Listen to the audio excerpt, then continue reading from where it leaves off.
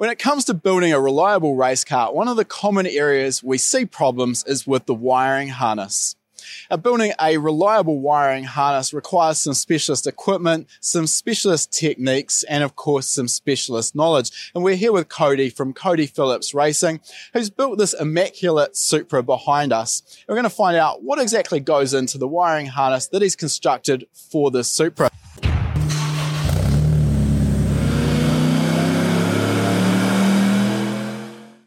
Welcome to High Performance Academy's Tuned In Field Report podcast series. In these special midweek episodes, we look back through our archives to find the best conversations we've had through years worth of attending the best automotive events across the globe. We've pulled the audio from these tech-filled interviews with some of the industry's most well-known figures for you to enjoy as a quick hit of insider knowledge. Before we actually get stuck into the harness on the Supra though, let's go back a little bit and I want to really dive into how you got involved in building these harnesses in the first place. It's an area where there is unfortunately very little knowledge, and those that have that knowledge do tend to keep it pretty closely guarded. How did you get started?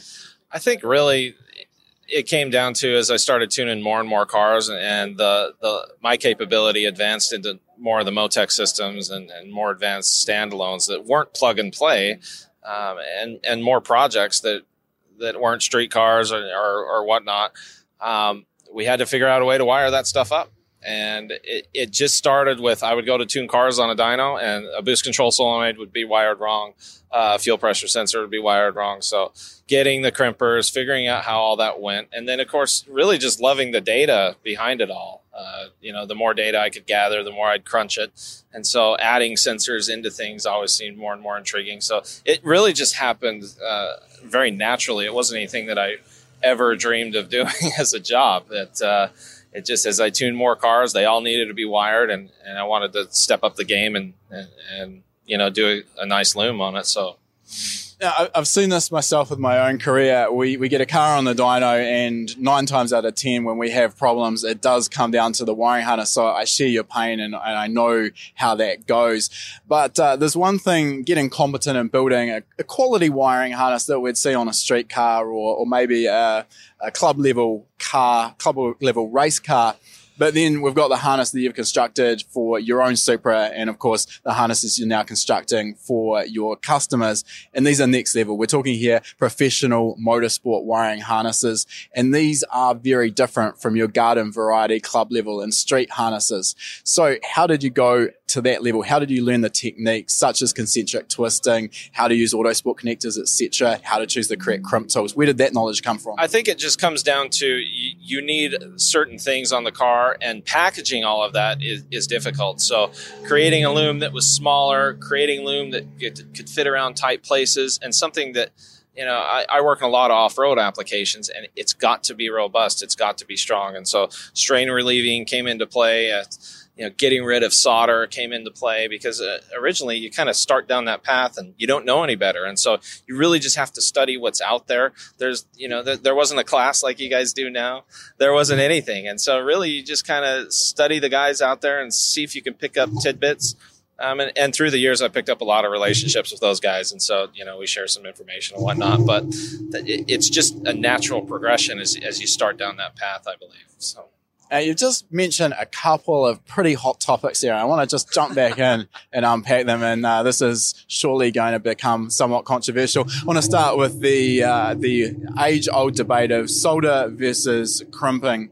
And we always have a lot of people who are big fans of solder for connecting wires or terminating wires. And of course, in professional motorsport wiring harness construction, solder is very, very rarely used. Can you tell us what your take is on the solder versus crimping debate? Really, for years I soldered stuff because, like I said, I didn't know any better. And what I found on my own was my own failures, and those are tough lessons to learn. But I'd sent looms to clients, and they take it off a jump, and the car stops working, and they show me what's down there at a 12-volt splice at the ECU with a piece of solder on it, and the solder's holding nice and tight, but one of the main wires is just busted off. And it just can't take the vibration. It doesn't do well when you heat the solder. The insulator doesn't work well up against it. It gets brittle. And so really learning to crimp everything after that. many of my clients still think that these looms are soldered.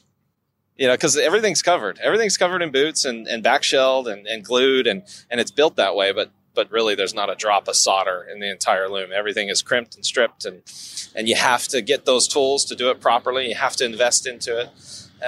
The materials alone are thousands of dollars to do the looms, and as well as the time. But that there is that debate, and really, I figured it out on my own, whether I had to read anything on the internet, because I had my own failures. And yeah, learning from your own failures is obviously the best way. And I think I just want to dive into this a little bit, because one of the constant arguments we hear when we bring up the solder versus crimping debate is, but I've had a solder joint on my own car and it's lasted fine, so therefore soldering's okay. And yes, that may well be the case, but the fact still remains that at the end of your solder joint, you're going to have a brittle area that can work harden, fatigue, and it is prone to failure. Doesn't necessarily mean that it's going to fail. Doesn't mean it's going to fail today, tomorrow, or maybe even in 5 years' time. But if it is subjected to the right amount of vibration for enough time, it can fail. So that's why we try and stay away from solder. The crimping, when done correctly, is a more reliable option. The next technique I want to talk about that you just mentioned before was the way the harness is actually constructed. So talking here about concentric twisting. And again, this is an area we actually get quite a lot of debate from. Often this comes from those who are involved in the aeronautic industry, maybe producing harnesses or repairing harnesses for aircraft, and generally these harnesses aren't constructed in that technique. There's always horses for courses, but can you give us your opinion on why concentric twisting is a superior technique for a motorsport application? For me, it really comes down to packaging. So these looms need to acquire a lot of data. They have a lot of sensors, and we need things to be light. And we can't have a 3-inch cable coming through our firewall. It's just not going to look nice and function correctly. So it really comes down to packaging, and inside that Raychem that you're going to shrink down, I want to use every single void of that. And so really the only way to do that properly and make it look nice is to do concentric twisting and center our shielded cables, put heavier gauge stuff in the center, and then make the outside nice and pliable, do proper strain relief. Those are other techniques, but really it just comes down to getting the packaging right and having flexibility and getting a lot out of a small size of the loom. I think it's also important with a concentrically twisted harness in an automotive application. The real idea there is that no single wire is supplied any more stress than any other. So there's no stress placed into the wires, or minimal stress placed into the wires. It gives you a tight bundle, a minimal cross-sectional area, so it makes it easy to run a wiring harness through a tight engine bay. But just as importantly as well, it retains that flexibility, which is important in a car where you're running your wiring harness from a firewall through to the engine, which may move on the engine mounts, whereas in a aeronautical application, I should say, has much less of a consideration. And then, of course, you've got that DR25 Raychem sheathing that you're heat shrinking down. Again, in our wiring harnesses in an automotive application, they are in the engine bay, they're exposed to heat, but just as importantly, they're exposed to moisture and a lot of nasty chemicals. So that DR25 provides some abrasion resistance as well as resistance to heat and those chemicals. That a fair sort of way of putting that? Yeah, and I think there's a distinct piece there that just because you have a Raychem on your harness or loom doesn't make it mil-spec or high quality or all that, because you can buy the Raychem, it's a quality product. A lot of people see it and they go, oh, I want a Raychem mil-spec harness. It really comes down to using proper boot sizing, gluing the boots with proper epoxy, strain relief at an auto sport, and really the layup of the loom as well. So a lot of people just think, oh yeah, I got a Raychem harness and it's this or that, and it's what's actually underneath that counts. Really, the cover is great. It's Raychem. It'll protect. It'll heat and abrasion, but it's really inside what counts. And you really don't get to showcase it because it's all covered up. Yeah, that is the sad thing with the amount of effort and the techniques that go into these harnesses. Really, at the end of the day, you've got very little to show for it other than that exterior sheathing. All right, so with the background of the way how you got involved there and some of those techniques that we've just covered with motorsport wiring harness construction, I want to delve into the actual harness that you've put into your Supra here. So Can you start by maybe giving us some of the thought process you go through in the design stage? What's important to understand before you even start stripping and cutting wires for the first time? So anytime that I talk to a customer, they want to wire their own project and I'll sell them a PDM or whatever, I tell them, you have to do your documentation first. So planning is super critical. And I think I learned this the hard way. You're on a tight deadline. The wiring guys always get left to the end. No time left in the schedule. And you really just need to stop and plan for what you ultimately want. I think the looms that I sell to my customers, they're fairly pricey, but I sell them with really anything that they would want long-term down the road so they can grow into the piece. So I think the planning is critical. Like I'll put turbo speed in there, EMAP, and some of that stuff really sounds typical, but a guy who's just putting the car together and wants to go race, I'm not going to use that stuff down the road. And then, hey, we want to know our turbo speed. Well, it's there. You just buy the sensor and plug it in. So building in some redundancy at the start. And I think it's also worth pointing out that these harnesses really, once they are completed, you've got almost no chance of really adding or modifying the wiring in them. Yeah, I mean, we always typically run spares. So for any expansion, it's hard to really fill up an M150 on a Supra. But when we start doing the transmission, the automatic transmission control and the wheel speeds and that sort of thing, we generally will fill it up. We do so much data on the car through CAN and programming that we don't have any low side output triggers and that sort of thing. So we can reserve all of the pins in the Autosport to really just give us the data from the sensors and really have a lot of growth for the overall package. So that's kind of where I aim is, look, I'll sell you this one. You won't have to buy another one. If you want to add a spare sensor, a new Wazoo sensor that comes out, there's a couple of wires left in there for you to do that. So. All right, so where the wiring harness comes through to the engine bay, you're using bulkhead connectors there that are quick disconnect Autosport connectors. Can you tell us how those work and why they're an advantage? I really like to use only Autosports. So a lot of people use mil-spec connectors. To me, it comes down to packaging again. I can get a high pin count in a small density. And when I'm using just the engine loom, generally we just use like a size 20 Autosport. A 2035 is a common one for me. And it uses all size 22 pins in it. And I can get all the engine vitals going through that. So the packaging is critical. They also do not use a back shell that screws on. So a mil-spec connector takes the back shell that screws on. Your boot goes onto that. And over time, a lot of loom builders have had to actually Loctite that to keep it tight. And you go through vibration and heat cycles and that sort of thing. And that back shell can tend to loosen. So preference for me is really just using Autosports only. So you see my car and most of my clients' cars, it's really just Autosports in it. And one of the nice features with those Autosport connectors as well is it does make it easier and quicker when you're servicing the vehicle. For example, if you had to do an engine swap at the track, then instead of having to remove the wiring harness from each of the individual sensors and locations on the engine, the harness can stay with the engine, quick half-turn disconnect at the firewall and everything can come out. You've actually gone a little bit further than that. Can you tell us how you've made it easier to remove the inlet manifold? So on the inlet manifold, I have all 12 injectors and the TPS and the MAP sensor all going through two Autosports. I mounted those underneath the intake manifold. So anytime we want to service the car, we don't mess around with unplugging injectors. All of our injectors are booted. Everything's sealed so that if they ever get yanked on or anything, the wires aren't going to come out. But simple. All you do is break the fuel rails, break the two Autosports, and remove the hardware, and the intake manifold can come off with everything still in place. Even the loom just comes right with it. So I think these are some of those nice little things that can be really easy to overlook. But when we are dealing with race cars, they do require servicing. And things like the inlet manifold are coming off frequently. Yep. So thinking about that in advance really makes a big difference. Can you tell us about the ignition system on this particular car and how you've considered the wiring on that and why that's important? This uses the M&W ProDrax, ProDrax 6. So it's the dual box, the older style.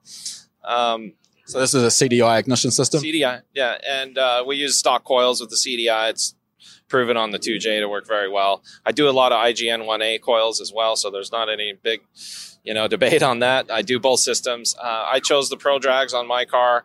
I ran it through a separate loom just to keep noise out of the engine harness, but mainly as well as serviceability. If somebody damages a coil or has a fire or something, we can just replace that one loom. And we're dealing with shielded cable, so it's larger, and really keeping the packaging down is critical there. So I've got a AS14 that I run that through, and just run for the coils. Now, another nice feature that I noticed when we were looking over this car as well is you've got a little button sitting there in the engine bay that you can crank the engine over with. So you just tell us why you've included that and why that's helpful. Well, I think it's, like you said, a car like this gets serviced and you need to look at it, do compression tests, do leak downs. I put it in there for that, but I also, when I start the car, I just lean in and touch the keypad to turn on the CDI, and then just walk up to the front, run the throttle if I need to, run the starter. I can see everything going on. I don't have to climb in the roll cage every single time to warm the car up. So it's really a convenience thing. Is bump the engine over, check cams or any of that. So. In terms of the power supply for all of the components, you're running a Motec PDM or power distribution module. Can you talk to us a little bit about how that helps you when it comes to the wiring? I know there's a lot of debate about the expense of, or the added expense of a PDM, but there's also a saving there in terms of the time it takes to wire up conventional fuses and relays.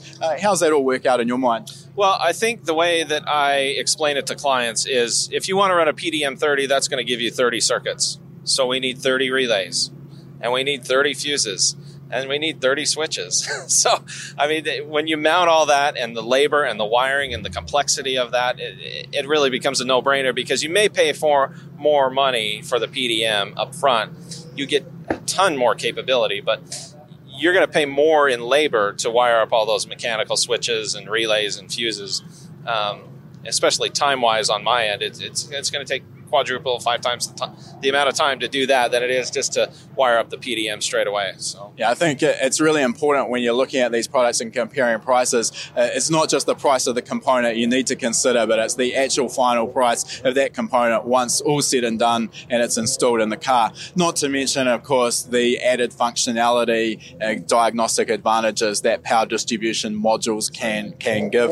Now, the other thing that I've noticed in this car that's quite unique is that you're running 2 Motec CAN-based keypads. You've got one up the front of the car, and then you've got one in the trunk area. Can you tell us, first of all, what is the CAN-based keypad and why is that important? And then why are you using 2 of them? Well, the keypad is nice because it gives all its data over the CAN bus. It's only wired in with 4 wires. And as I talked before, if you wanted 15 switches, like with our front keypad, you would need to wire 15 wires. So it's nice to just do the 4 and get the data across the bus to get your functionality.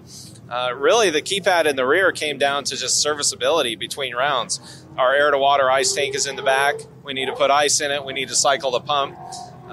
Sometimes we need to purge the nitrous.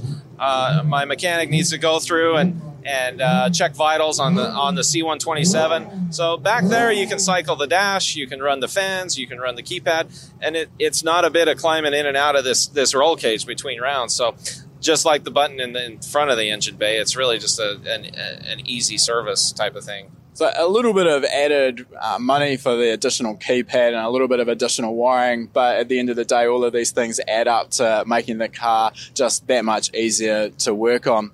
Look, the harness work in this car is an absolute work of art. We're really looking forward to seeing how the car performs this weekend. And if someone out there wants to get hold of you, maybe learn a little bit more about your work, where can they go to?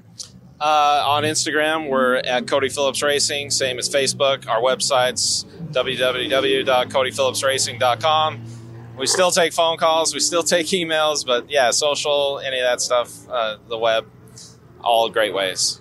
All right. Great. Thanks for your time there, Cody, and good luck for the rest of the weekend. All right. Thank you. If you enjoy this podcast, please feel free to leave us a review on whatever platform you've chosen to listen to it on. It goes a long way to helping us get the word out there. All these conversations and much more are also available in full on our High Performance Academy YouTube channel, so make sure you subscribe.